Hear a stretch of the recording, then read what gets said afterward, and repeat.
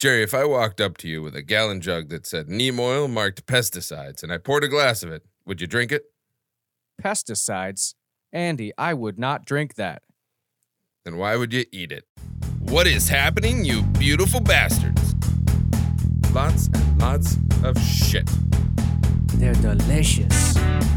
Facebook sucks. All we talked about is war and cannibalism. Oh well. He loves fucking bananas. It's disgusting. What? That's crazy. What's going on, Jerry? Well, today we have I don't know, this topic was pretty tough for me because there's so much information, but today... There's a shit ton. There's a lot of contradicting info, too. Yeah, it's a tough one. Hopefully we can straighten out a little bit for you guys. But today, we're going to tell you guys everything we know about organic and conventional farming. And Grizz, how much do we know about farming? Before this week? Meh. Well, I was going to say everything, but yes, meh, that too. So, farming. It's a weird thing we have in modern society, especially in America. We get fed a lot of bullshit about it, figuratively and literally. But it's really hard to unpack what's actually going on. And I can't promise you guys a definitive answer by the end of this show, but I think you can take away enough info today to at least understand what you're looking for. And my personal view is that organic is always better. But after researching for the episode, sometimes it's really not much different. And to be fair, I don't always buy organic. For one, it's a lot more expensive at the consumer end, and it can turn a $200 cart into a $400 cart pretty easily. And I've done that before on accident. Walked in expecting to spend $20 and spent $90. I do draw hard lines, though, on certain things. And that would be things like aspartame and glyphosate. And they are really bad stuff. But we can get into those details later in the episode. How about you, Grizz? Do you have any biases you lean on before or after our research on this episode? Well, I have, I don't know if you know this, Jerry. I have some pesticide background. I was never an applier, but I had to have my license, and I was certified. So I've had to learn some things about pesticides. So I knew the basis of where organics was and what they wanted to be. So I never really fully bought into the organic thing. My wife has at times. I think the theory of organics is ideal. I think it's perfect. The application, not so much. Well, I could kind of agree with you, but I think a lot of the application issues are really Western society problems because we're the ones that are doing all this industrial farming. But we'll get into that in a little bit. But let's give the listeners the info that we got and see where they stand on it. So first, let's go over what the difference is. What's organic? What's conventional? And so conventional farming, despite its name, is actually the newer style of farming between the two. I don't understand why they decided to go with that name. It's probably something to do with marketing because it's kind of an American thing. We make everything sound cool, even though it's really shitty. Well, we're also really dumb mobs, so conventional to us thinks the way it's been. Yeah. But it wasn't even a widespread practice until after World War II. And the actual name is industrial farming because really, at the end of the day, that's what it is. It's not. Yeah. There's nothing conventional about it. It has become conventional because of the convenience and the massive amount of money involved. But conventional farming is classified by farming systems that include monoculture crops, intense tilling, extreme irrigation, the use of GMOs, which we'll get into that a little bit. Some are good and some are bad. The concentration of animal feeding, which is essentially they stuff them all into a box, and that's where they live, and that's how they eat. And they pretty much force it down their throat. That's how I feed my kids. Sometimes you have to. My kids won't eat unless I force it down their throat. Then you get into the use of synthetic chemical fertilizers, pesticides, and herbicides. Now, I know this list sounds scary, and it has the potential to turn our planet into the Earth from Interstellar. But at the end of the day, we do need some aspects of conventional farming. And organic farming, it's a little bit different. Well, actually, it's almost entirely the opposite. So allegedly, they don't use artificial fertilizers, artificial pesticides, or livestock feed additives for growth. And they rotate and compost their crops. They use biological pest control instead of chemicals. They conserve water as much as possible. They maintain soil fertility, and they have reduced energy consumption and reduced pollution. It sounds amazing, doesn't it, Grizz? Yeah, this is in theory. Yeah, so we'll get into that in a little bit, but it does. Sounds really good. Yeah, sounds great. A lot of things in writing sound really great. Well, like I said in the beginning, that in theory, organics is perfect. Well, if we switched entirely to this form of farming today, like we didn't change anything, every farm is now organic, we're going to run into some serious problems feeding the global population. According to estimates, crop yields from organic farms only total about 80% of conventional farming. And we already struggle to feed everybody. And it would definitely be a rough transition after seeing the damage done by conventional farming. It's roughly, we'll check into this a little bit later in the show, but I think it was about 30% of farmland is depleted to the point we can't use it anymore, globally speaking. Yeah, they have to do crop rotations. Yeah. And I know I said I lean towards organic farming, but there are issues with both ways of doing business. And it's looking more and more like we need to marry the two schools of thought into one cohesive plan and maybe even spend more time researching hydroponics farming, which we're not going to go into hydroponics in this episode, but there's a lot to be said about that can really help us out. In the end, I think it really all comes down to the people who are the farmers. Yeah. Is it big agro that's doing the farming, or is it, little Joe Schmo over here who's trying to do it the right way? Well, there's a little bit of all of that going on. But I think one thing people need to understand about conventional farming to really understand the difference here is where it came from, because it's hard to convince someone to change if they don't know how we even got here. So like I mentioned, conventional farming, it got really popular after World War II. But why'd that happen? Everyone came home? Yep, kind of because of everybody came home, yeah, indirectly. But before World War II, all our food came from local farms, or at least close enough that you knew where it came from. Right now, if I went and bought an apple, if there wasn't a country sticker on it, I have no idea where I got it. I mean, Jerry and I both really like avocados. Yeah. Now, going off the commercial, I'd think they were all from Mexico. A lot of them are not. Yeah, I have no idea where I get my avocados, other than the country of origin, because that's the sticker on it, but I don't know anything about it. But even then, the country of origin isn't always correct. Yeah, that's just where it got shipped in from, really. Which actually, total side note, did you know there's a cartel that it's based completely around the growing of avocados? So there's some kind of avocado cartel. And how did they even go about building an illegal business on that? Or is it even illegal? It's not so much as it's all right, so avocados itself are not illegal, Right. But they are a cash cow.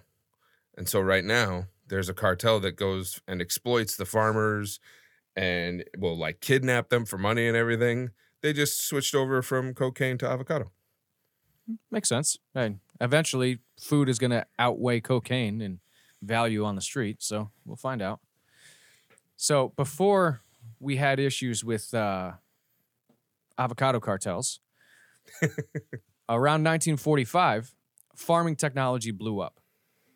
And heavy equipment replaced farm animals almost entirely in less than 10 years.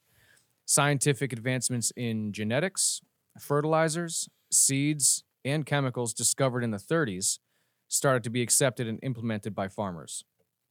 Now, this stuff existed before the war, but farmers really couldn't afford them, for one. But also, after the war, there were government forces pushing them to use them. And I think those government forces were also being pushed by Monsanto, but we're going to get into that in a little bit. Another major player was electricity. After World War II, everybody came home, like you mentioned, and the workforce started to grow again. These people went to work in trades and manufacturing, which back then was jobs that we still had, and that resulted in about 98% of rural residents having electricity by 1960. So electricity changed how everyone lived, and farm people were able to reduce their amount of labor and exposure to work hazards. And now with the power of electricity and hydraulic and diesel farm equipment behind them, they increased their production numbers by huge amounts. And throughout this whole technological infrastructure shift, rural Americans were slowly gaining more and more access to mass culture, which I guess now we would call pop culture, stuff that we see on TV and the internet now. But they did it through the radio in the 30s and 40s. And then as they got into the 50s and 60s, they got that information through the TV.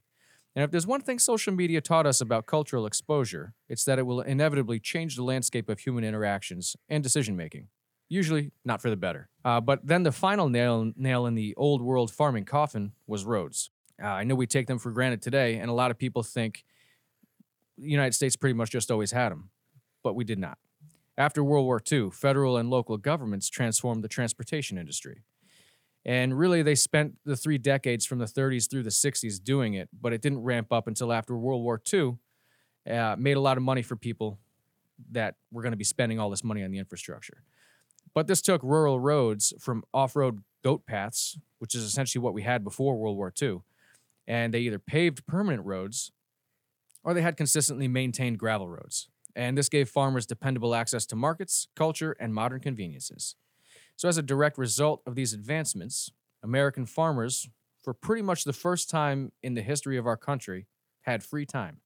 And they fucking loved it. I don't blame them. As they realize now they had access to some badass shit like the World's Fair and Howard Stark's flying cars. Flying cars?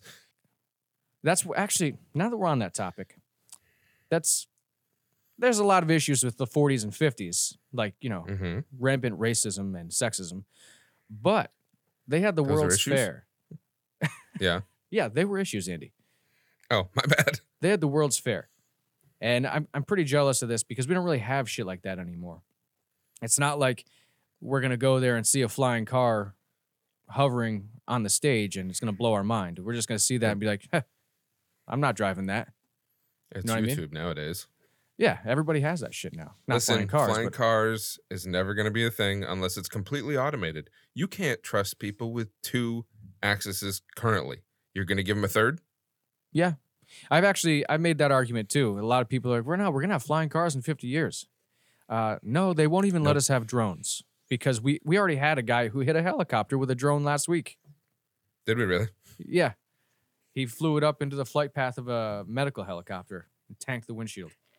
Listen, I'm still 100% ready for Amazon to be delivering packages via drone to my house. We're almost there. And they didn't have those awesome technological advancements back then. But they did realize once they had more information flow and access to and from cities, that inner cities were not the hellscape they heard through that old world grapevine. And they could make a living that didn't involve hard manual labor from dawn till dusk every day of their miserable farmer lives. So they moved into urban areas in record numbers. And the increase in farming efficiency reduced the need for farm workers to the extent that they probably had to move anyway just to find work. And this time frame in America saw the fastest drop in rural populations in history, before and after. What's funny is now people are going back to the farmland. Yeah, but they're also not really going back to... It's borderline slave labor. Back then there was slave labor, but now you'd be choosing it. It's a really hard life to farm that way. So yes and no. I mean, I have some experience in the farm equipment industry. Mhm. A lot of those equipments are GPS driven, so you're literally sitting inside of it just to make sure that it doesn't run over a person. Well, Andy, they didn't have GPS-driven farm equipment in 1935. Yeah, but nowadays, I just said nowadays, Jerry. They had 10-year-olds driving them back then. Okay, they probably still have 10-year-olds driving them now, and guess what? They're probably more mature than most 30-year-olds. Yeah, I'll buy that. So this all these changes, it coincided with the birth of the baby boomer generation. A generation that was the first to experience easy economic advancement and wealth, and 100% blind to the damage it would cause, and they rode this wave right into the Cold War.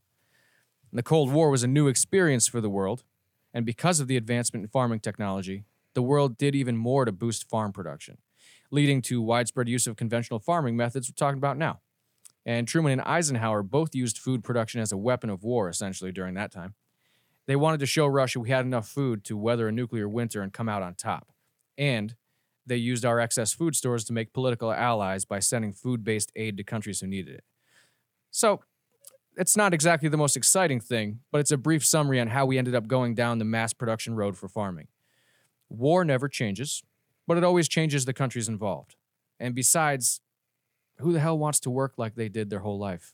I know Andy might want to. I don't want to step foot on a fucking farm. I don't even want chickens. My wife wants chickens. Fuck that. Dude, fresh eggs is the shit. Sure it is. But like I told you, now I got to find someone to watch my stupid ass birds if I go on vacation. I told you. Have the coyote do it. Yeah, I don't have enough land to have chickens. You kidding me? My neighbors would be bullshit.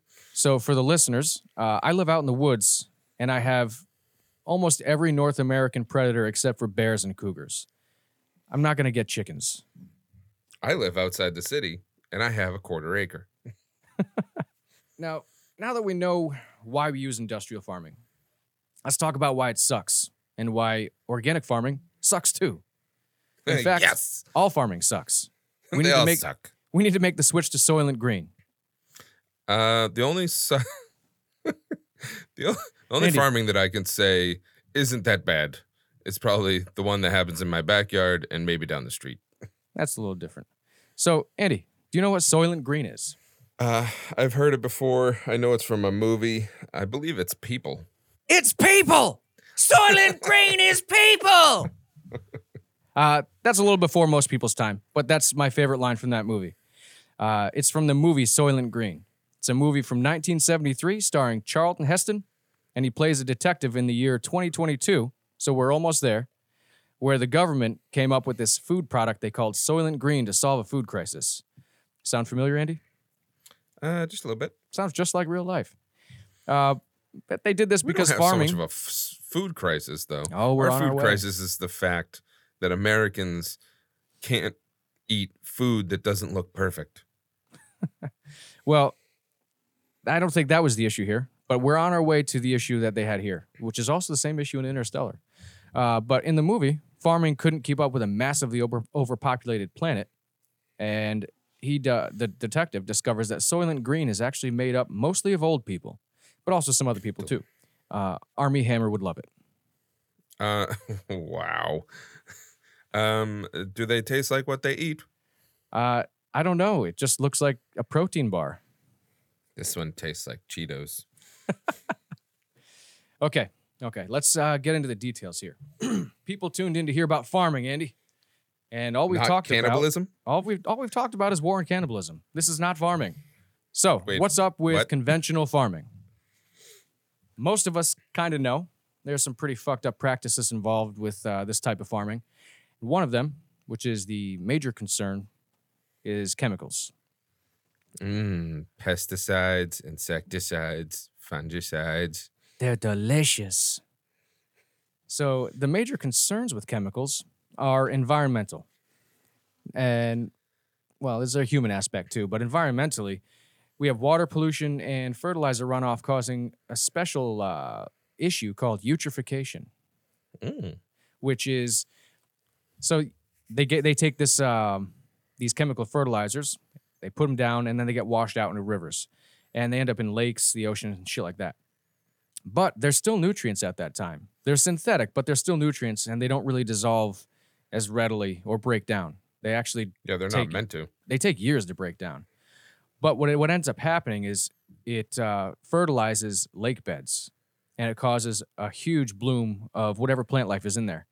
And over the course of probably 50 to 100 years, you actually end up with your lakes filling in and drying up because there's so much plant life building so much sediment at the bottom that the lake has no room for the water anymore.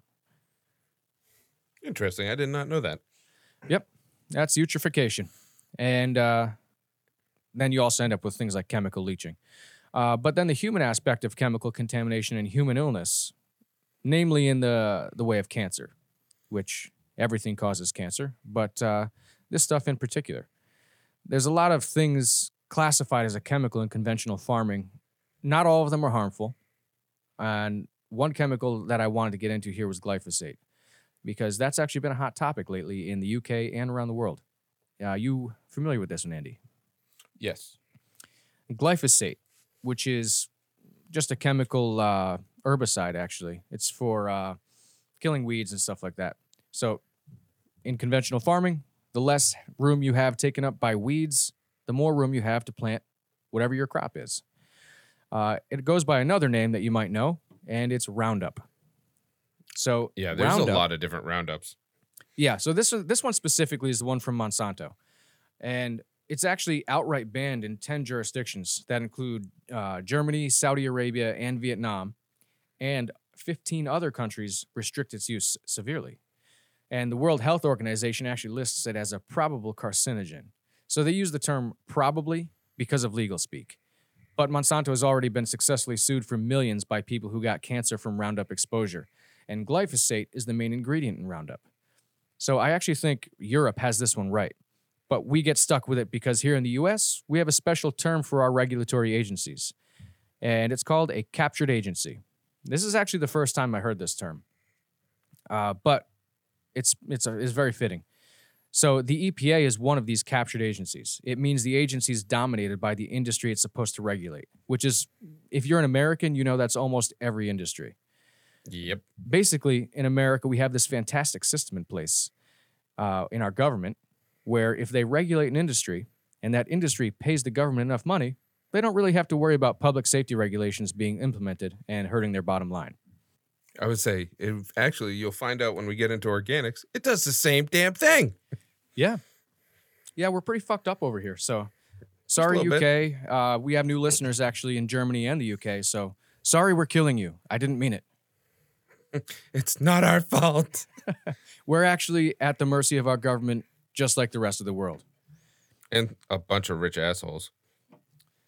So glyphosate is a really good herbicide, which is why they keep doing this. It's really effective at killing weeds and plants that farmers don't want, but the combination of killing weeds and the monocrop method with this type of farming damages biodiversity. That's pretty much just a fancy word for a balanced ecosystem. And when you grow a massive amount of one type of plant, it strips the soil of nutrients used by that plant without putting anything back in. Yeah, it pulls out whatever it may be, magnesium, potassium, or whatever. It just keeps pulling that, where if you rotate crops, each one pulls something different. Yeah. So one of the issues they run into is if they don't rotate crops, for one, you just suck up the same nutrients and deplete them in that area. But they're also not composting any of this. They do this really invasive tilling method. They just tear up the ground after they're done. But all the crops were cleared. There's no organic material left over to go back into the dirt. No, they'll throw down a fertilizer, but it's a synthetic fertilizer. Yeah, this is actually why they use synthetic fertilizers, because there's nothing left in the dirt. We're finding out now, though, that the effects of all these chemicals are stretching out farther than they ever considered. And actually, back in our episode about the election, I think I touched on this a little bit. But I'll get into that in a second here. We ended up in this situation where we have no choice but to use all these chemicals in conventional farms because of how damaging that farming style is to the environment. We end up clear-cutting huge amounts of trees to make room for crop fields, for one. And when they do have a couple cycles of monocrop and tilling, it totally depletes the ground, like we were just saying. Then they have to start dumping these massive quantities of chemical-based synthetic fertilizers on future crops. And the lack of other available plant life in the area makes bug problems worse. Because now the bugs don't have their normal food, what are they going to go to? You also run into a massive issue. If you have one crop, and that's all you grow, and let's use corn, for example, because it's a nice and easy one. If all I grow is corn, and let's now in the conventional, usually they'll have a strand that's disease resistant. But if a disease comes in, it'll wipe out that entire crop. Where if you have several different crops in there, you don't have to worry about losing your entire fucking yield. Yeah, you have backup crops that are not affected by the same diseases. As a lot of these plant-based diseases, they don't necessarily jump to other species of plant. So a corn disease is not necessarily going to kill all your broccoli. You know what I mean? No, it'll wipe the fuck out of corn. Yeah. And actually, that's how bananas went away. Tell me more. So Jerry and I had a discussion with a coworker the other day about why artificial banana doesn't taste like bananas. That's because back in the day, we couldn't get bananas in the States, right? I don't remember what year this is. We'll say it's probably the 50s. So they had a banana, and I believe it's called the Candish. I don't know. Don't quote me there. But they had a banana, and they marketed the flavor of this banana, which tastes like artificial banana, right? But before they could ever get it mainstreamed to the U.S., a blight came in and completely eradicated it from this earth. So you can't even get those bananas anymore. Now you're left over with what's left. Notice your banana doesn't have seeds in it. That's because your banana doesn't have seeds, and it can't actually plant a seed. Every banana tree that we have nowadays, they, I think it's is it propagate? Yeah. Where they cut a piece off it and replant it. Oh, so they have to do. Okay, I didn't know that was actually how they had to reproduce bananas. That's Yeah. That's pretty shitty. I love fucking bananas. I Not don't. fucking bananas. I love bananas. No, he loves fucking bananas. It's disgusting. I've seen it. All right. Fine. That's a side thing. So, Andy, what do you think happens to all these chemicals that they dump all over the farm? Oh, I know. Well, They either don't leach get- into the ground or into the waterways. Yeah, they don't get used up, and they don't evaporate, and they don't break down. So a ton of it gets washed into the surrounding earth, lakes, and rivers. Once they hit the water sources, they start to disperse globally.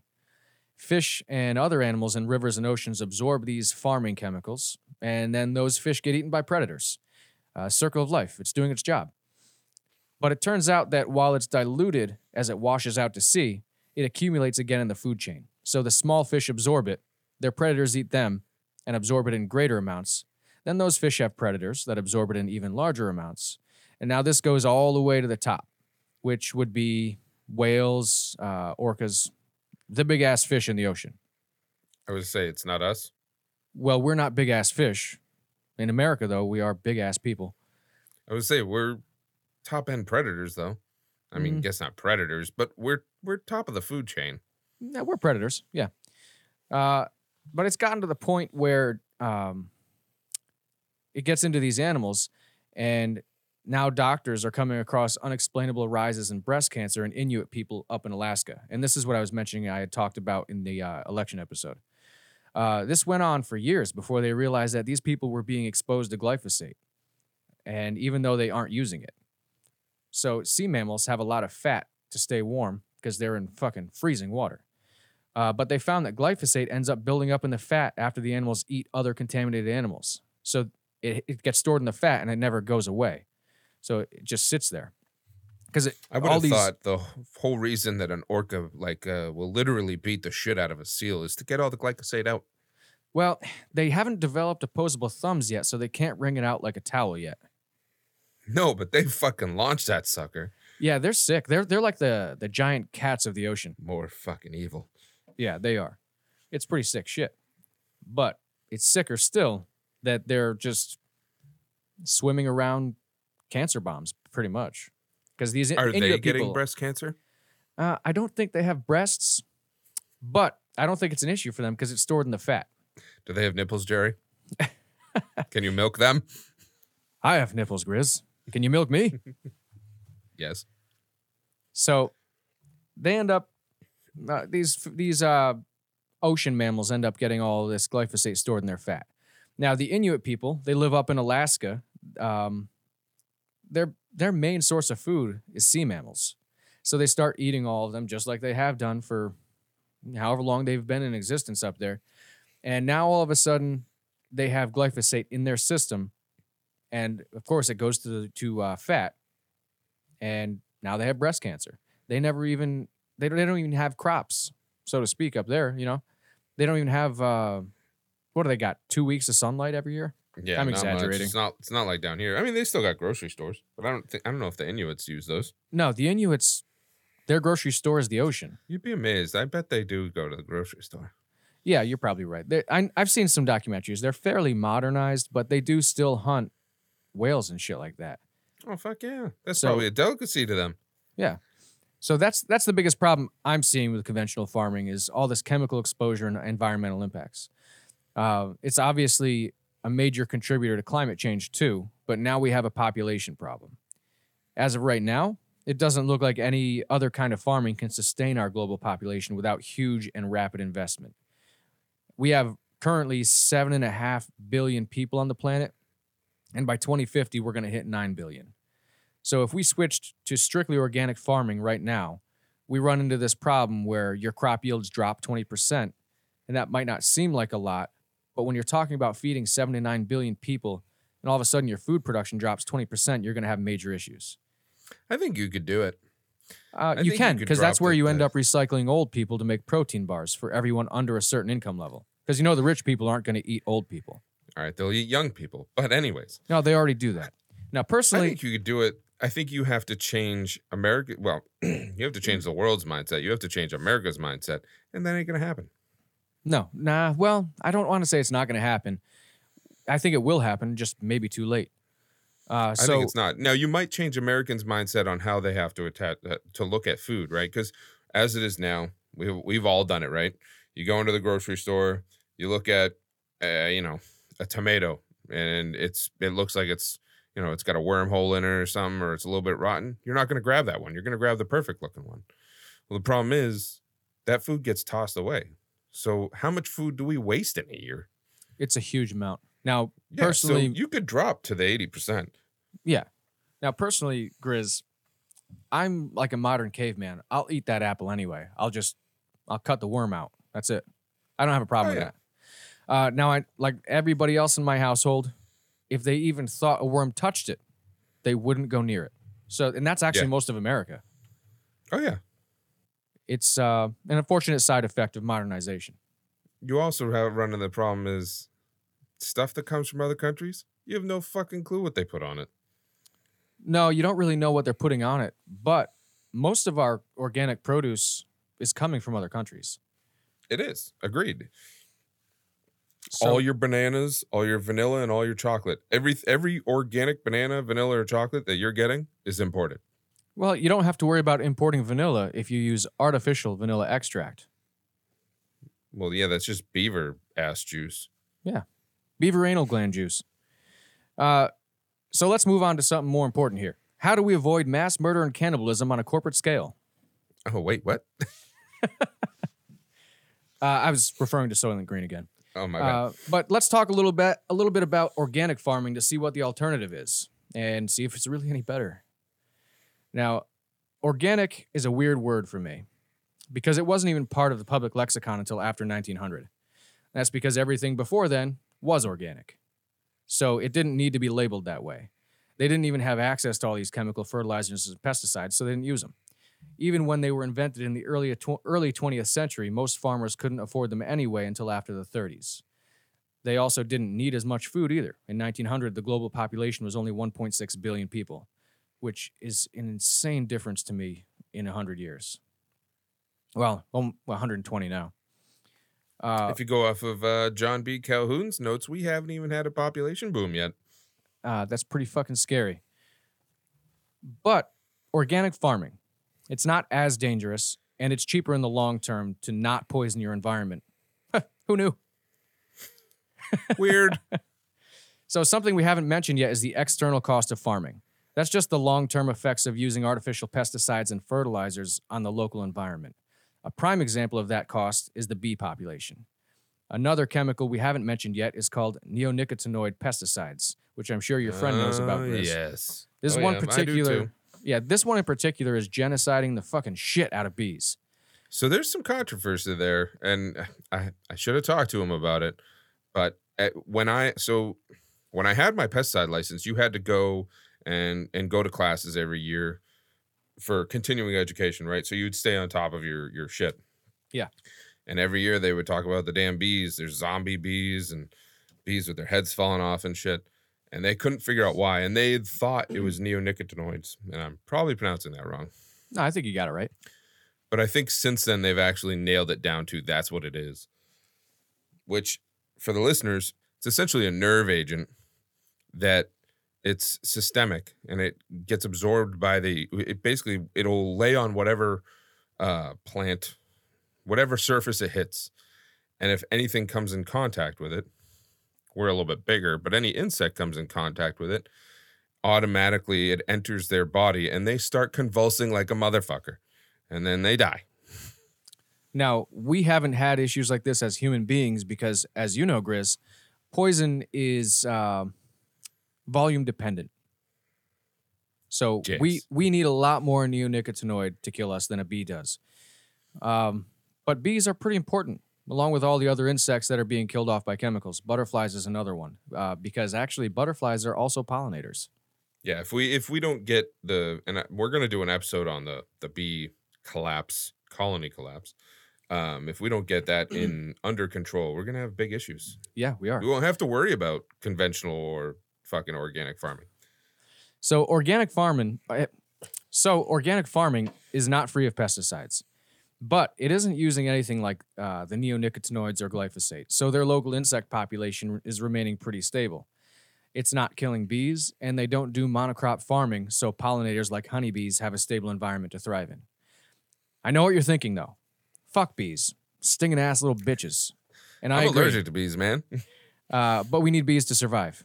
But I'm also I'm not going to agree with what you said there, because organics use pesticides and insecticides, and some of them ain't fucking nice to the bees either. That's another issue that we're going to come into here. But bees, just so you guys know to what extent we're talking about this issue here, bees pollinate about 75% of global plant life and about 35% of global food crops. So, no, they can't die. And organic farming is also really good about not stripping the soil down to desolate wasteland like conventional farming. And that's another major issue that I think it's kind of overlooked in the public discourse because no one's really talking about the effects to soil. They're talking about the effects to people, which without soil and a healthy planet, there are no people. A lot of people don't really think about where their food comes from. They don't care. They don't have to make it, right? Yeah. They care about how they use it in their food, and does this taste like shit, or does it look like shit, or how long is it going to last in my fridge? But yeah, I mean, you talk to any farmer, and they're not going to be talking about the plant. They're going to be talking about the soil. Yeah, and one of the main principles of organic farms is to improve and maintain their soil. And they do this with things like crop rotations, animal manure, composting, and crop diversity. Basically, the exact opposite of conventional. But one of the cool things they do with their rotations, and this isn't a shit on conventional, shit on organic thing, on their crop rotation. So say they're rotating through corn, through soy, or whatever. I don't know if those intermingle with their vitamins that they're absorbing, but there'll be one crop cycle. Well, they'll bring in animals. They're not just taking manure or chicken shit or whatever and throwing it on the ground. They're bringing in the animals and having them live on that crop for that crop cycle, that plot. Yeah. And that way they're turning up the soil. They're shitting on it, which is fertilizer. And so they're bringing that soil back to life, because that's what farming needs is fertilizer. That's a more natural process. Shit. It needs all that organic matter, which, as I mentioned earlier, there is really nothing left for organic matter on an industrial farm, because they never see crop rotations or compost. Side note, as I said, I worked for a company that did pesticides, and we had one guy who would have to go, I don't know what he was actually hitting with this, but he had this huge acreage that he would have to cover with chicken shit. And he had this little ride-on spreader that would fling chicken shit everywhere. And he'd come back every day coated in chicken shit. The machine Tastes coated like in money. chicken shit. It's like, that can't be good to breathe in, man. Like, I realize that's good for the ground, but Grizz, it's one human among many. I'm willing to make that sacrifice. Yeah, he was dirty anyways. He's a good shit. Actually, living out in the woods here in Connecticut farm country, as farm as it can get here, we're actually pretty rural. All of the neighboring farms, they actually use chicken shit for fertilizer. And it's a fantastic fertilizer. Oh, it's great, except that I live here. So for a month out of the year, I can't get away from that smell. Um, You can't get away from smells. I can't get away from sirens. so conventional farmland, as I was saying, it doesn't see the crop rotations and compost that they really need to see. That leaves a lack of organic matter in the dirt. Without that, you end up in a situation where serious droughts are pretty likely. They pretty much just ignore the long-term damage, and like most things older generations have done, they store the problems for future generations to deal with. Fuck yeah. Organic farming can mitigate that with better soil management because of their more natural practices. And I actually am looking at my notes here, and when I mentioned earlier the 30% global soil issue, it's 30%. Global soil is too degraded to use. So Really? they've already damaged 30% of the dirt on this planet. And our planet's not that big, so 30% of the dirt is a lot of fucking dirt. Yeah. And coming back to Interstellar again, that movie's a visual depiction of what's going to happen if we don't change how we farm. In the beginning of the movie, we see Coop on a huge monocrop farm growing only corn because the soil's too depleted to support anything else. Now that's Hollywood, but it's also a realistic possibility. Without healthy soil, most plants can't grow at all. It's where they get micronutrients and things they can't get from sunlight and water. Part of this, and I know we're trying to get into organics, but part of the issue with all of this is right now, at least in the U.S., I don't know about overseas, the U.S. government subsidizes the production of corn and soy and one other, wheat, I think.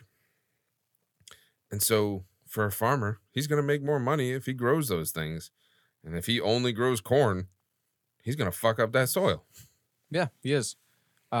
Speaking of fucked up soil and micronutrients, it's these soil micronutrients that actually make organic produce and animals healthier for you. So I want to kind of roll into the benefits of organic farming compared to so far what sounds like a shit show of industrial farming. Wait, So it's not a shit show? no, they don't use any shit at all. Oh, wait, what?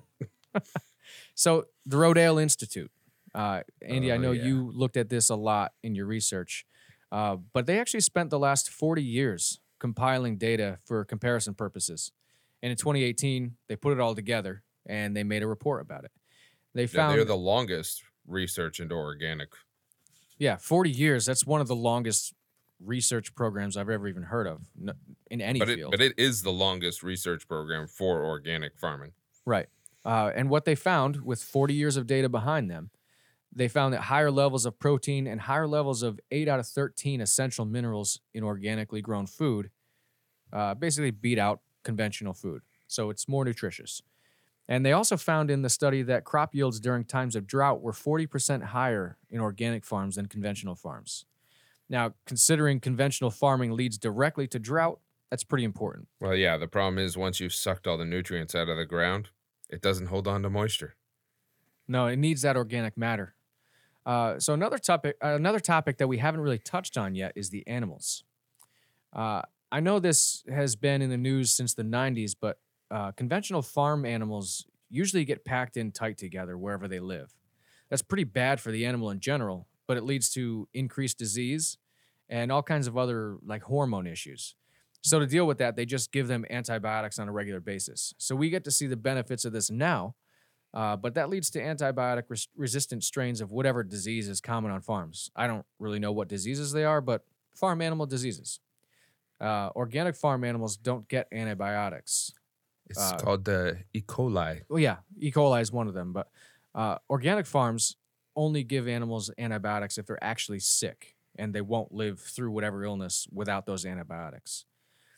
And there's a lot of labeling issues when it comes to meat in particular. So there's this big craze that's been happening since probably, I don't know, what do you think, 2008-ish, about grass-fed beef and things like that? At least. So we have this issue in America, yet again, where the EPA lets these companies get away with labeling beef as grass-fed, which is technically true. They raise this cow on pretty much just a diet of whatever it can eat off the ground in the field. But they still want their money, and so they do what they call grain finishing. So the last part of the animal's life, they just stuff grains down its face until basically just to fatten them up. Because the heavier a cow is, the more it's worth. And grass-fed beef is pretty lean. Too lean to make all that tasty, tasty farm money. But as Americans, I need easy color coding to figure out what I'm doing. And actually, speaking of color coding, organic animals don't have this issue that conventional farm animals do. But in America, we have this issue with visuals. People don't want to buy things that don't look nice. So all these conventional farms, they fill all these meat products with dyes to make them a nice bright pink or whatever the appropriate color is supposed to be for an animal when it's dead. And I saw firsthand what happens when people are exposed to something different, because I recently got my hands on a farm-raised pig. It only ate natural, healthy stuff. And I opened up the package of bacon, handed it to my wife, and she's like, "What's wrong with this bacon? It's gray." I was like, "Well, that's the color of a dead animal. It's not actually pink." They let the blood out of it. Yeah, it's not pink anymore when there's nothing red left inside of it. There's really nothing we can do to get around that right now other than researching what you're buying. Which, I mean, back to what you were saying before, you were talking about glyphosate. How do you know if it's on there or not? Other than you go towards organic. And on that note, do you know what the difference is between the markings on organic food? I really don't, actually, other than when something has a big gold sticker that says organic, which I don't buy anyway. When you're buying organic food, if you're buying organic food, if it says 100% organic, all right, you're doing pretty good. Mm-hmm. Now, that still doesn't mean it's the healthiest thing in the world and it's even that good for you. But you can guarantee that per the USDA, it's 100% organic. If it just says organic on it, has to be 95% organic. And that other 5% could be glyphosate, probably. It could be anything. And if it says made with organic material, with organic products or whatever the hell it says, it only has to be 70% organic products. So that other 30% could be whatever the fuck they want. Yeah. So we can see organic farming is obviously a better alternative, but it's far from perfect. Again, the theory of it is great. Because if you talk to most people, most organic farmers, the theory of organic farming is that you're using less pesticides, you're using more natural ingredients, more natural things that occur in the world. They have this thing called integrated pest management. Now, again, through my courses that I had to take, the idea of it is great, right? And now they applied it to a lawn. And so this makes it really simple. Jerry, what problems do you have with your lawn? Grubs and moles. Okay, so grubs, moles, other people might have diseases, and then you probably have mosquitoes knowing where you live. Oh, yeah, I have a lot of swamp in the area where I live, so we have a fuck ton of mosquitoes. Yeah, so when you walk out in the summer, you have a 50% chance of dying from mosquito. And is it really that high? No. So their solution to all this is an integral pest management system. And basically what that comes down to is planting plants that will attract insects or, it's going to be called pests all the time, but they're insects, right? And not all insects are pests to us. Well, you can have a plant life or a plant growing that will bring in insects that aren't really a pest to you and I, but they're a pest to the mosquitoes. So now you have, whatever it is, plant A over here that keeps the mosquitoes away. And you have plant B over here who keeps the moles away or the grubs away or whatever it is. And that's the theory behind organics, right? Is that realistically, most people believe that organic farming doesn't use pesticides. That is 100% false. Right. They absolutely use pesticides. They're just not quite as bad as glyphosate. That's all. Well, that's not even true either. It's just. Well, when I say not as bad, I mean less likely to cause cancer. Still bad for the environment. That's not true either. Oh, tell me more. All it means is that when you in an organic farm, right? Mm-hmm. Is that you're prohibited to use certain things. That doesn't mean they're good, bad, or otherwise. The things you're allowed to use have to be somewhat naturally occurring. Now, there are naturally occurring things that are awful for you and me. Like radiation. That's one of them. It's a prime example of something totally natural that will kill the fuck out of you. So organics it doesn't mean it's healthier at all. But the idea of what we want it to become, that I'll buy into. I'm game for that. But what it is right now, not so much. No, we're on our way. But I think, though, overall, if you're pretty diligent about reading the label, getting something that actually says 100% organic, you're going to be broke, but you'll be a lot healthier. I was going to say, you're going to have no money. Yeah. I've actually gone to, it was some kind of organic food market in my county here. And, it's just 100% organic food. The whole store is that. They won't let anyone sell anything that's not. And most of it's locally grown. It's not Whole Foods? It's not Whole Foods. It's like a local version of that. But I went in there. I got what would have cost maybe $20 at a typical grocery store. And when it rung up, it was almost $100. So there's really, it's not cost effective for a consumer to buy that. Most people can't do that. That comes down to several things. And on that same note, we haven't gone in years. We used to go to Whole Foods. We couldn't afford it at the time. You'd go to your regular grocery store, whether that's, Stop and Shop, whatever it is. And $100, my cart would be full, right? $150, my cart would be full. Yeah, absolutely. I'd go to Whole Foods, I'd have $150, and I could see the majority of the bottom of the cart. So, for middle-class Americans, it's just not realistic. But there are reasons for that, right? To get the organic seal on your food, there are things you have to go through, like you can't have applied anything that's on the prohibited list to your land for 3 years, right? Yeah. And then on top of that, you got to pay to have the fucking seal. And it's like $5,000 to have that seal for one crop. Yeah. There's actually that already ticks up the price. There's another hidden cost involved with switching your farm over to fully organic. So if you've spent the last 50 years on your family farm doing industrial farming, all your neighbors are industrial farmers too. So you're going to be the only guy in the neighborhood who's doing organic. There's really nothing stopping their overspray from hitting your crops. And when that happens, you can no longer sell them as organic. Well, not only that, if their field leaches into yours, you're fucked. Yeah. So you'll still have your crops, but you can't sell them as organic anymore. But I wanted to point out that Whole Foods is also known as Whole Paycheck. It's true. It's very fitting. But that's, like we were talking about here, that's not specifically, I don't think that's specifically a cost of organic farming itself, per se. It's more, the prices at places like Whole Foods is more of a supply and demand issue because of the initial investment. There's not that much of it happening. But U.S. demand for organic food is growing fast. Now, associated with all these regulations and the time frame to convert, there's only about 1% of American farmland in use as organic farms. So most of the organic food we get is imported, and that drives up the price.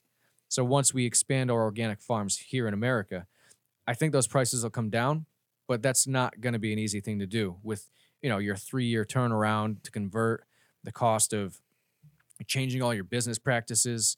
You're going to have to hire new people, get different equipment for each kind of crop, and the expense of getting the regulation inspections and the licensing. It's not cheap to switch. No, which not is at all. why we don't have very much of it. Now you spend $100 at Whole Foods and you get a loaf of bread. And you have a year like this where a lot of the population is low in cash. You think they're buying fucking certified organic right now? No, Monsanto's happy right now. So another... Does Monsanto get into organics at all? No, which is why they're happy right now, because no one can afford organics. They're buying all Monsanto-grown products. Now, there's another issue that people aren't going to see right away when they start switching everything over. No one wants to do the work. Organic farms have to move back to working more like the pre-World War II farms. It becomes more labor-intensive because a lot of it needs to be done by hand to avoid all these herbicides and pesticides. And then they have their animals spread out, which means human intervention instead of machine feeding them in a tiny cell. It makes the operating costs higher, is basically what that amounts to. Well, they can That still use the machines, but yeah, they're still going to be working a hell of a lot more. Yeah, they'll use the machines, but they're going to have to get new machines because a corn harvester is not the same as a strawberry harvester. When you increase the operating costs and your overhead costs here in America, that's a big no-no. And really, most Western countries, that's the way it is, especially with the increased risk of crop loss. So without pesticides, these farmers could lose major amounts of crops to pests and diseases that can't be dealt with using organic methods. You can't go remove by hand plant fungus or an explosion of plant-eating bugs. There's no way you can get those off by hand. No, they still spray. Right. Well, that's what I'm saying. If you want to actually be 100% organic, you can't do that. Not on the scale that we need. Yeah, you can't really spray the stuff that's going to really kill all these bugs and plants once they start attacking your crops. It's too late by then.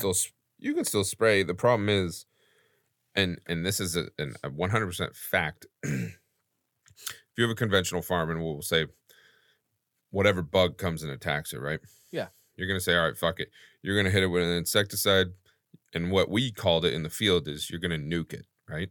And you're killing every fucking bug there is. It doesn't matter what it is. It doesn't matter if it's beneficial or not. It's dead, right? Problem solved. Easy going, right? But you had to do one application and that's it. And that probably wasn't that bad of an application. Organic, on the other hand, is using almost tenfold more of product. So like we'll say conventional used 3 pounds of product to do their entire crop. Organic has to use 40 pounds of product. And now, is that in one application or multiple? That's one.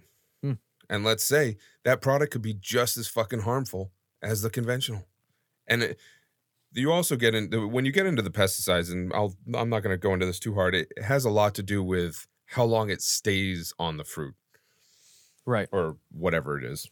And that's because when it stays on when you put these pesticides or something on a plant, especially these synthetic ones, they don't break down like we were saying earlier. That's why. Well, they're not meant to. They're meant to stay there for a while. Right. That's how they're designed. So that's why if you're not buying organic, or even if you are really, you have to wash everything or at least wipe it off. Now, there are studies that show that the amount that you're going to get on a piece of fruit, it's not really going to hurt your body. But I don't think that it's really been long enough for them to study that. And I don't think that their studies are really genuine when they look into this. Well, one of the studies out there, and I think it was the Rodale Institute that did it. They went with, and I have to say their studies are a little bit different, right? Because they're deciding how that shit's grown. They're going fully organic. They're not even doing USDA organic. They're doing what organic should be. Yeah, right? Real organic. And they put kids on a fully organic diet. And within some time frame, I want to say it was 7 days, the kids were pissing out all the pesticides that they had in them before. So organic in theory works. It's great. It's just the problem is we're not there. USDA is not that. No, and those kids were pissing all this out because, as I mentioned earlier, a lot of these chemicals, they build up in body fat. Yeah, they build up. Well, your liver also processes them. Your kidneys process them. So yeah, and they actually cause liver and kidney damage. But all these costs, they make it really hard to do true organic, and essentially what that means is that the incentive for farmers to switch is a moral incentive, and that's about it. Most people won't make a sacrifice now in their business to help future generations, even if it's their own future generations. Here in America, especially, we're good like that. And this comes back to what I was saying before is realistically what it comes down to. It's not, the USDA can put whatever they want for a regulation. It comes down to the farmer. And if you have Big Pharma doing it, I don't trust them. Not if you have at all. Joe Schmuckatelli down the street doing it, he's probably all right. If you're doing it in your backyard, you know what you're putting on it. But you don't know what's getting oversprayed from surrounding areas, especially if you live in an area with big farms. You also don't know what's already in the soil. And I was trying to save this for a little bit later in the episode. The sad truth is, if you're trying to be 100% organic, pesticide-free, chemical-free, and all that shit, I got news for you. You fucked. Because we've been around for a while. There have been a lot of chemicals blowing around in this world. We got cars driving around. It's all leached into the ground. And guess where your food gets its nutrients from? And you might be thinking, it's fine, Grizz. I'll outsmart the system. I'm going to move to a country that doesn't do any of this.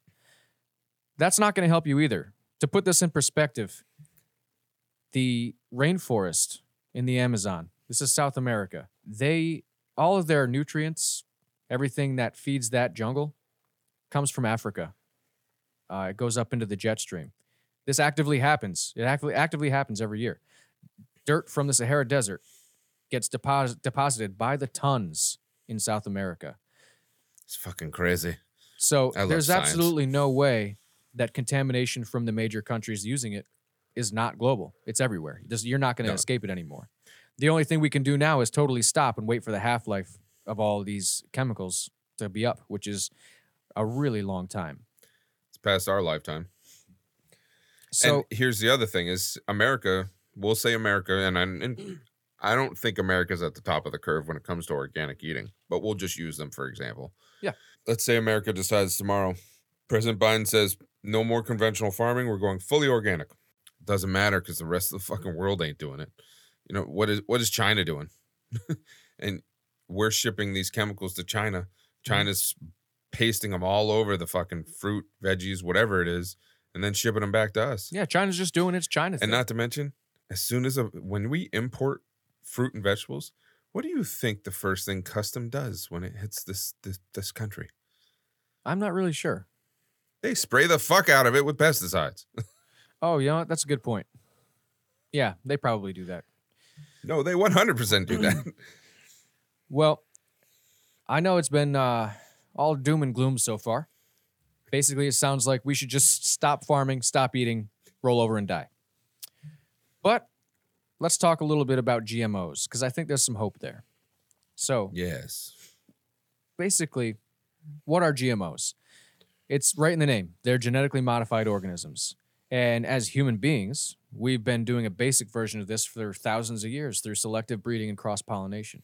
But you could say the entire history of any species. Yep. But this is the 21st century, baby. We're in the era of science. We don't have to do it that way if we don't want to. Now we can do it in the lab. And in simple terms, scientists insert new instructions into the nucleus of a plant cell. Then they cause that plant cell to replicate the same way it would in nature. Then a short time later, they have a whole new plant where every cell now has this modification. Then it can start cross-pollinating, spreading the new genes that it got modified to a new crop. It's not the most common way of doing business, but I think it's going to start growing because of the potential there. I think when you're talking GMOs, you have to separate livestock from vegetation, right? Okay. Yeah. Because GMOs, when it comes to livestock, it's very bad. It's no me gusta. Mm-hmm. It's bad for everyone. We don't like it, right? And I think we've done pretty good at getting GMOs out of town when it comes to livestock. Yeah, I don't see that. I don't see a real benefit compared to the risks involved if you were going to use GMOs on mammals, which is essentially what we eat. Mammals and birds. That you're gonna run into too many health issues and potential exposures that there's not a way to mitigate them and not a way to implement GMOs in that family of food without causing serious issues. But plant life, the odd reptile. But plant life, I think you're right. I think GMOs, when it comes to plants, that's really the way to go in the future. Well, the other thing with GMOs when it comes to plants is it doesn't have to be in a lab, right? No. It's been happening since the dawn of time. Corn. If you've eaten corn any time in the past, your entire life, you've eaten a GMO product. What GMO is, it sounds awful, right?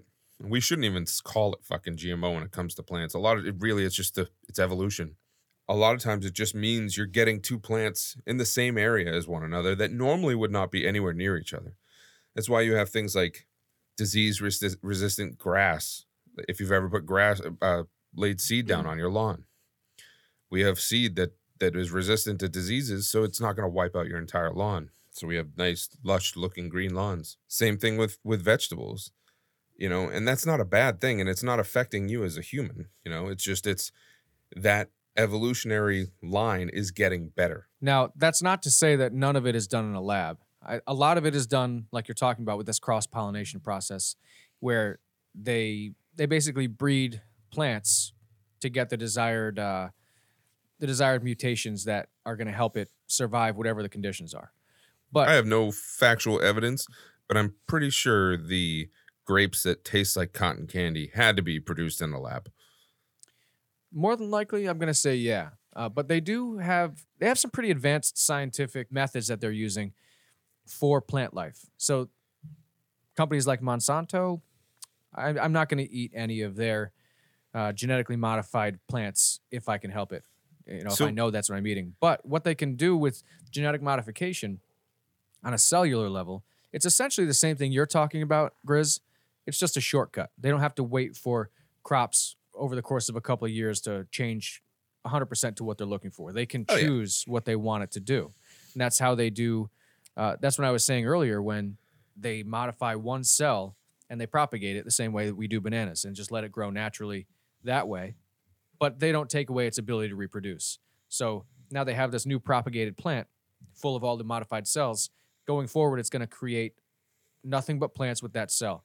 So it can have more drought resistance. It can be more resistant to pesticides, basically removing something like a plant pheromone or hormone that is attracting those bugs. But really, it doesn't do anything to the nutritional value. It doesn't make it dangerous to eat. It just makes it less interesting for a pesticide or a pest. Yeah, and on that list of GMO foods, also on with bananas is strawberries and tomatoes. You have not eaten a single tomato and or strawberry unless you old as fuck that wasn't GMO. Lab-based GMOs, for the most part, I like them. They do weird shit, like Monsanto does this thing where I don't understand what's coming out of it, but they have crops that produce their own pesticide and herbicide. That doesn't seem like some shit I want to eat. I mean, there are things that do that already. Cayenne pepper is a fucking insecticide. Yeah. Actually, those hot peppers, because we're humans and we do weird shit, these hot peppers evolved over millennia to be too hot to eat. That's their mechanism for defending themselves, and humans are like, that's delicious. Here comes dumbass humans. This really hurts. I'm going to eat more of it. That's the thing is, unless you're really getting into the research of it, we don't know. We have no clue. No. And there's got to be some level of trust, which has been 100% perverted over the last 50 years because of runaway capitalism. That's just my opinion. I feel our generation is not very trustworthy. No, we're pretty jaded. And I think it's not getting better. But Jerry, you keep bringing up this Monsanto thing. Can you give me more? Explain this to me, because I know what it is, but other people have no clue. Monsanto. One thing before I get into what Monsanto is, I want to point out, because we're on the topic of GMOs, there are a lot of people rallying against GMOs annually because they're starting to get more popular, and it scares the shit out of people for good reason. They don't understand it. It sounds scary, and again, Monsanto does a really good job of fucking it up. But you see a lot of protests with "We don't want GMOs" on their signs. But I think that the issue is they're fighting the wrong battle. So they're trying to end the use of GMOs. GMOs might be the answer to healthy crops in the future. What they really need to be fighting against is the real problem, and that's Monsanto and other companies like it. Speaking of which, Monsanto was bought out by Bayer in, I think, June of 2018 for over $60 billion. When a company is sold for that much money, in my opinion, trust is gone. If a company is worth that much, I don't trust them anymore. Before you get into this Monsanto thing, I think you need to put it together, the correlation, and a lot of people have. And again, this is feeding that seed of mistrust. Bayer, who creates pharmaceuticals that take care of you when you've gotten sick, after you've gotten sick from the chemicals that you've ingested from your food. Do you they see now where I'm own going? Both ends of it. And so they're just feeding themselves.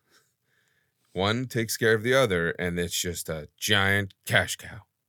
Yeah, that's what they do. But it's modern corporations. So Quit dodging the question, Jerry. More on Monsanto. All right, Monsanto. I'm just going to cover this briefly because we are going to be doing an episode specifically on this company in the future. But Monsanto is a company that was established in 1901, and they went into business doing all kinds of chemicals and shit like that. One of the most prominent chemicals that they're famous for is they are the company that made Agent Orange, which, if you don't know what that is, it's a really nasty chemical used in Vietnam that deformed and killed a shit ton of Vietnamese people. Do you know that it's also organic? Evil knows no bounds. It'll even creep into the organic realm. So those people who are motherfucking the shit out of me, being like, "No, organic's super safe." Yeah, sure. I'll take some Agent Orange. Yeah, you can keep that. I don't want it. But Monsanto, I guess you can describe them as super smart, super rich, and super fucked. And ironically enough, as fucked up as they are, Bill Gates owns over 500,000 shares worth $23 million. That's how you know you can't trust it. What? But You don't trust Bill Gates? Oh, no. I don't trust anyone who claims to be a infectious disease expert who has never been to medical school. Aside from being associated with Bill Gates and Agent Orange, they've done some pretty fucked up things in the industry of agriculture. One of which is they made their own GMO plants that don't produce seeds.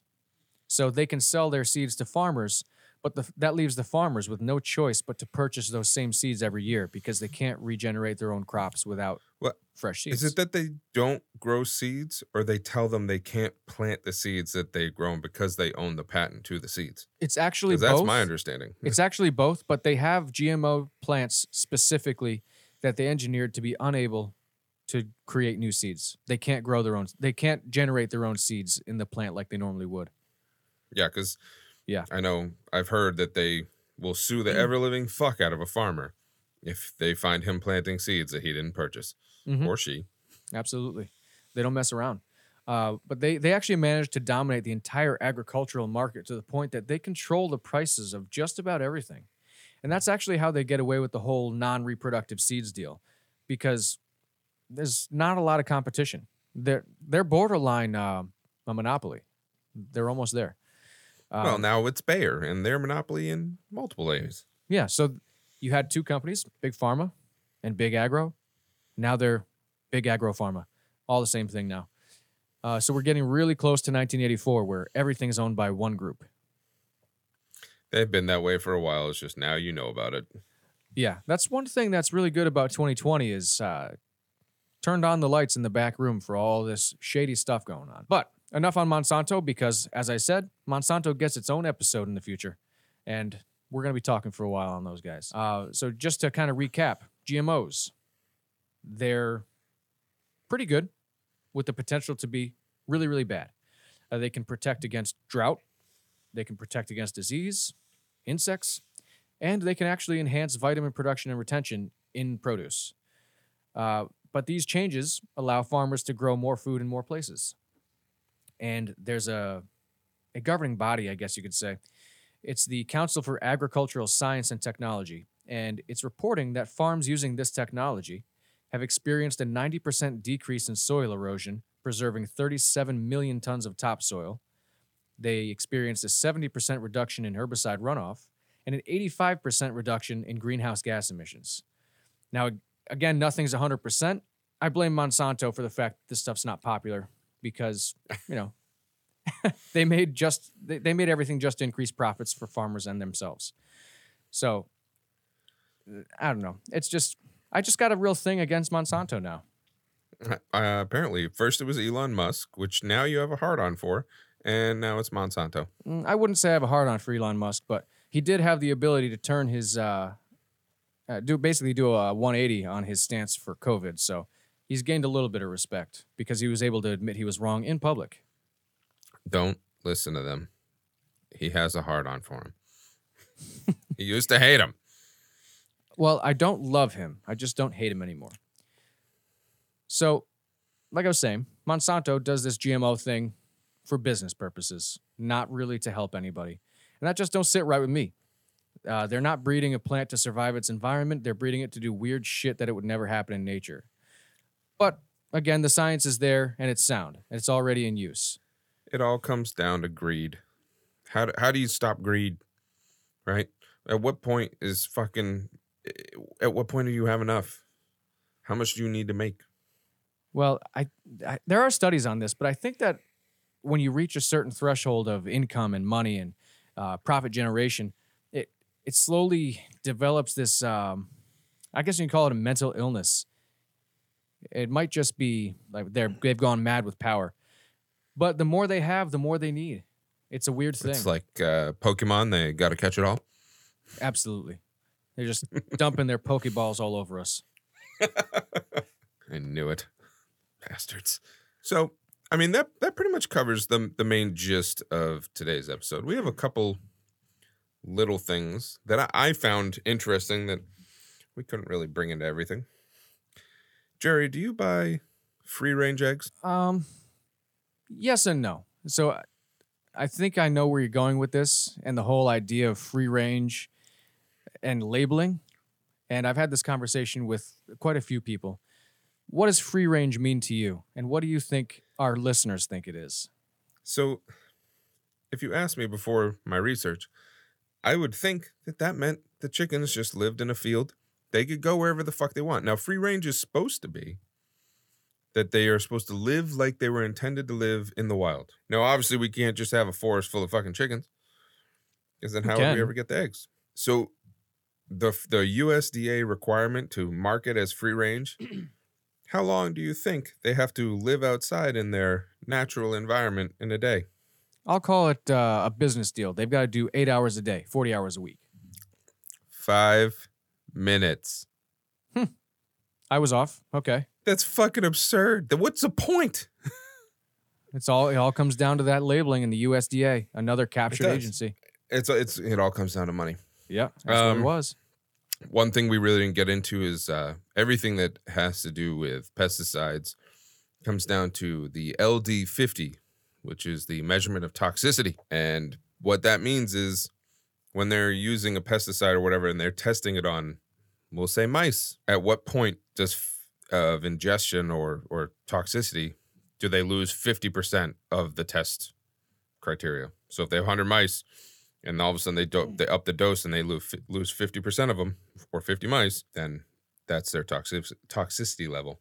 Some interesting used organic products. These farmers, when they're using a product, usually they have a truck, right? It's got a big ass tank in it.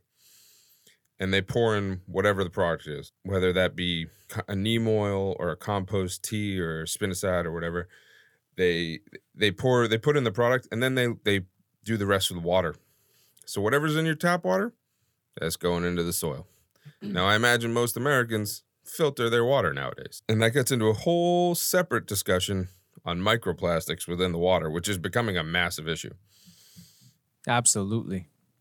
It's a massive issue globally, not just in your drinking water. It's everywhere. Oh, it's everywhere. It's Absolutely. In the ocean, everything. But the beginning of this episode, Jerry, I asked you if I had a jug that said neem oil and it said pesticides under it, and I poured a cup of it, would you drink it? You said no. Sounds scary. Now, what's hilarious about this is neem oil is probably the best overall organic pesticide. I think it's actually a fungicide as well. There's no problems with it. It comes from a neem tree. Now, I don't recommend drinking a glass of it, but as far as when it comes to pesticide use, it's the perfect one. It's the catch-all. It does everything you want it to do without any of the harmful side effects. That's not bad. And how come we're not using it? Probably regulations and money. No, we do. But there are things that come up that you can't use. It doesn't cover. But here's some other things for chemicals that we use that are considered organic. There's one called spinosad. As far as the federal government's concerned, good one, is considered an H410, which means very toxic to aquatic life with long-lasting effects. So there's another one. Organic, not that great. We went over Agent Orange. Lastly, did you look up or did you come across rotenone and I'm probably pronouncing that wrong as well. I did see it mentioned, but I didn't look specifically into that particular product. No. Rotenone is a pesticide, organic pesticide. It was actually banned for a little while, and it's actually come back. Would you like to take a stab at the side effects it causes? Diarrhea, constipation, blindness, enhanced vision, deafness, and enhanced hearing. Am I on the right track? Well, for one, it's penis enlargement. No, I'm just kidding. Give me more. Parkinson's. Oh, shit. So that sounds great. I want all of it. Oh, shit, man. That's crazy. So, yeah, I think in the end, what we come to is, at least for me, I don't know if, Jerry, you might agree with me, you might disagree. Like we said in the beginning, the idea of what organic farming is supposed to be, I'm all game for. In my backyard, I have a garden, and I'm going to try to do my best to keep it as organic in theory as I can. But what you're buying in the grocery store is not that. No, I agree. So, this was a really, really tough topic today. There was way too much information and nowhere near enough time to go into detail on everything, which is why earlier I said we're going to do a whole episode just on Monsanto. There's just no time for it. So I want to just highlight some of the key points we went over, some of the major points that I want you guys to take away from everything we talked about here today.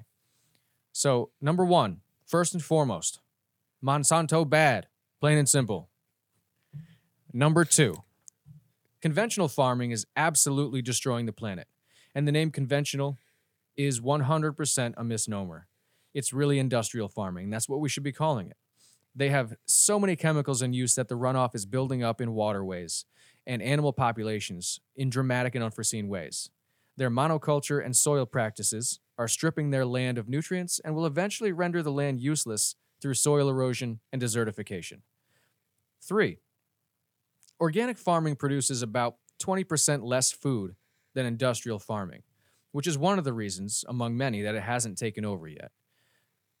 Number 4, organic farming is better in almost every aspect for human health and the environment, but they still use pesticides. They still have an impact on health and the environment. It's not perfect. It's just a little better than the alternative. Number 5, GMO science. It's good for humanity.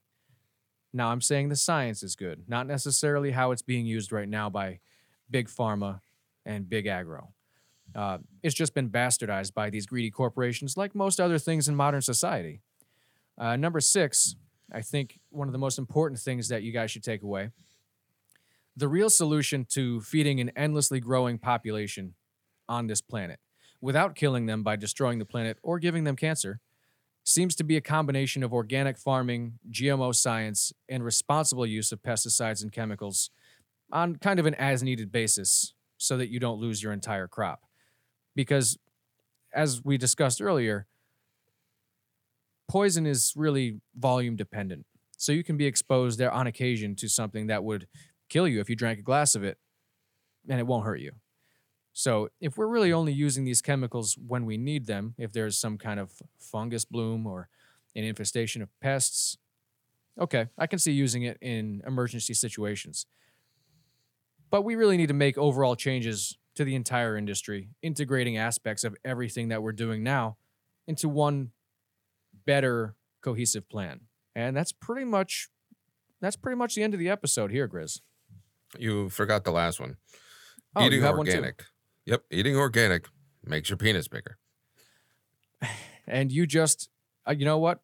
I'm going to be buying stocks in organic now that you just said that. Because when our listeners hear that, stocks are going up. Yep, that's it. What's that? I hear something again, Grizz. Oh, that's right. It's Beyond Bastards. This is as far as we can go on foot. It's time to buckle up because we're going Beyond Bastards. Welcome to Beyond Bastards. What do we got going on today, Jerry? Well, I don't really have much of anything for updates, but I did want to give a shout out to our new listeners. We've got a stable listener base here in the U.S., but we've picked up a few countries. We've got the Netherlands, Sweden, United Kingdom, Germany, and now Canada. So Canada, eh? Hey, guys. I don't know much about your country, but if you have anything you want to hear about, just let us know. I know you guys don't know much about the U.S. other than the shit show you see on the news, so maybe we can give you some more insight. And thanks to the listeners stateside as well. We appreciate it. Absolutely. For today, I've got a couple technological things. One is Facebook sucks my ass. Yes, they do. If you guys haven't figured out by now, Jerry and I, we're not social media people. But we do use it for the podcast. Try to find new people. It gives us some way to talk to you guys. I've been trying to, and if you've actually been on our page, I've been trying to change up the name because we have a unique problem. Do you know what that problem is, Jerry? We use bad words. Yeah, we do. It's not so much that we use bad words when we're talking. We have a bad word, and I don't even think it's that bad a word, in our name. And for those of you who've noticed, our Facebook went from Beyond Bastards Podcast to Beautiful B Podcast. And Facebook still won't let me do shit, so fuck them. And fuck Mark Zuckerberg. And secondly, starting this week, our website is now currently up and running. And that is beautifulbastardspodcast.com. That gives you guys a direct line of communication to us. So you can go to the contact page. There's our email right there. And you can send us whatever you want to send us. Hate mail, love mail, whatever. We'll take it all. Fans are fans. Grizz, what are we talking about next week? Next week's a good one. We are having a special guest on. You guys might have enjoyed his last time he was on with us. His name is Chris Blood, and we're going to be talking about something it's a little dark, Rohingya genocide. It sounds scary. He's using the word genocide. I don't know much about it, so I'm looking forward to talking to him about it because he's a smart dude. Yeah, most Americans don't know about it, but it's going on, and it's not nice. No, genocide seems to be experiencing a bit of an uptick, globally speaking, but we're going to find out about it next week. So with that, I wanted to thank everybody for tuning in for another week. We enjoyed entertaining you guys for the day. Grizz, what do you got to tell people? As always, remember, it changed. Find us at Beautiful B Podcast on Facebook. And you guys really want to help out the show? Stop by iTunes and leave us a review. And with that, hope you guys enjoy the rest of your week and this episode. And remember again, don't take any wood nickels. It's just a flesh wound.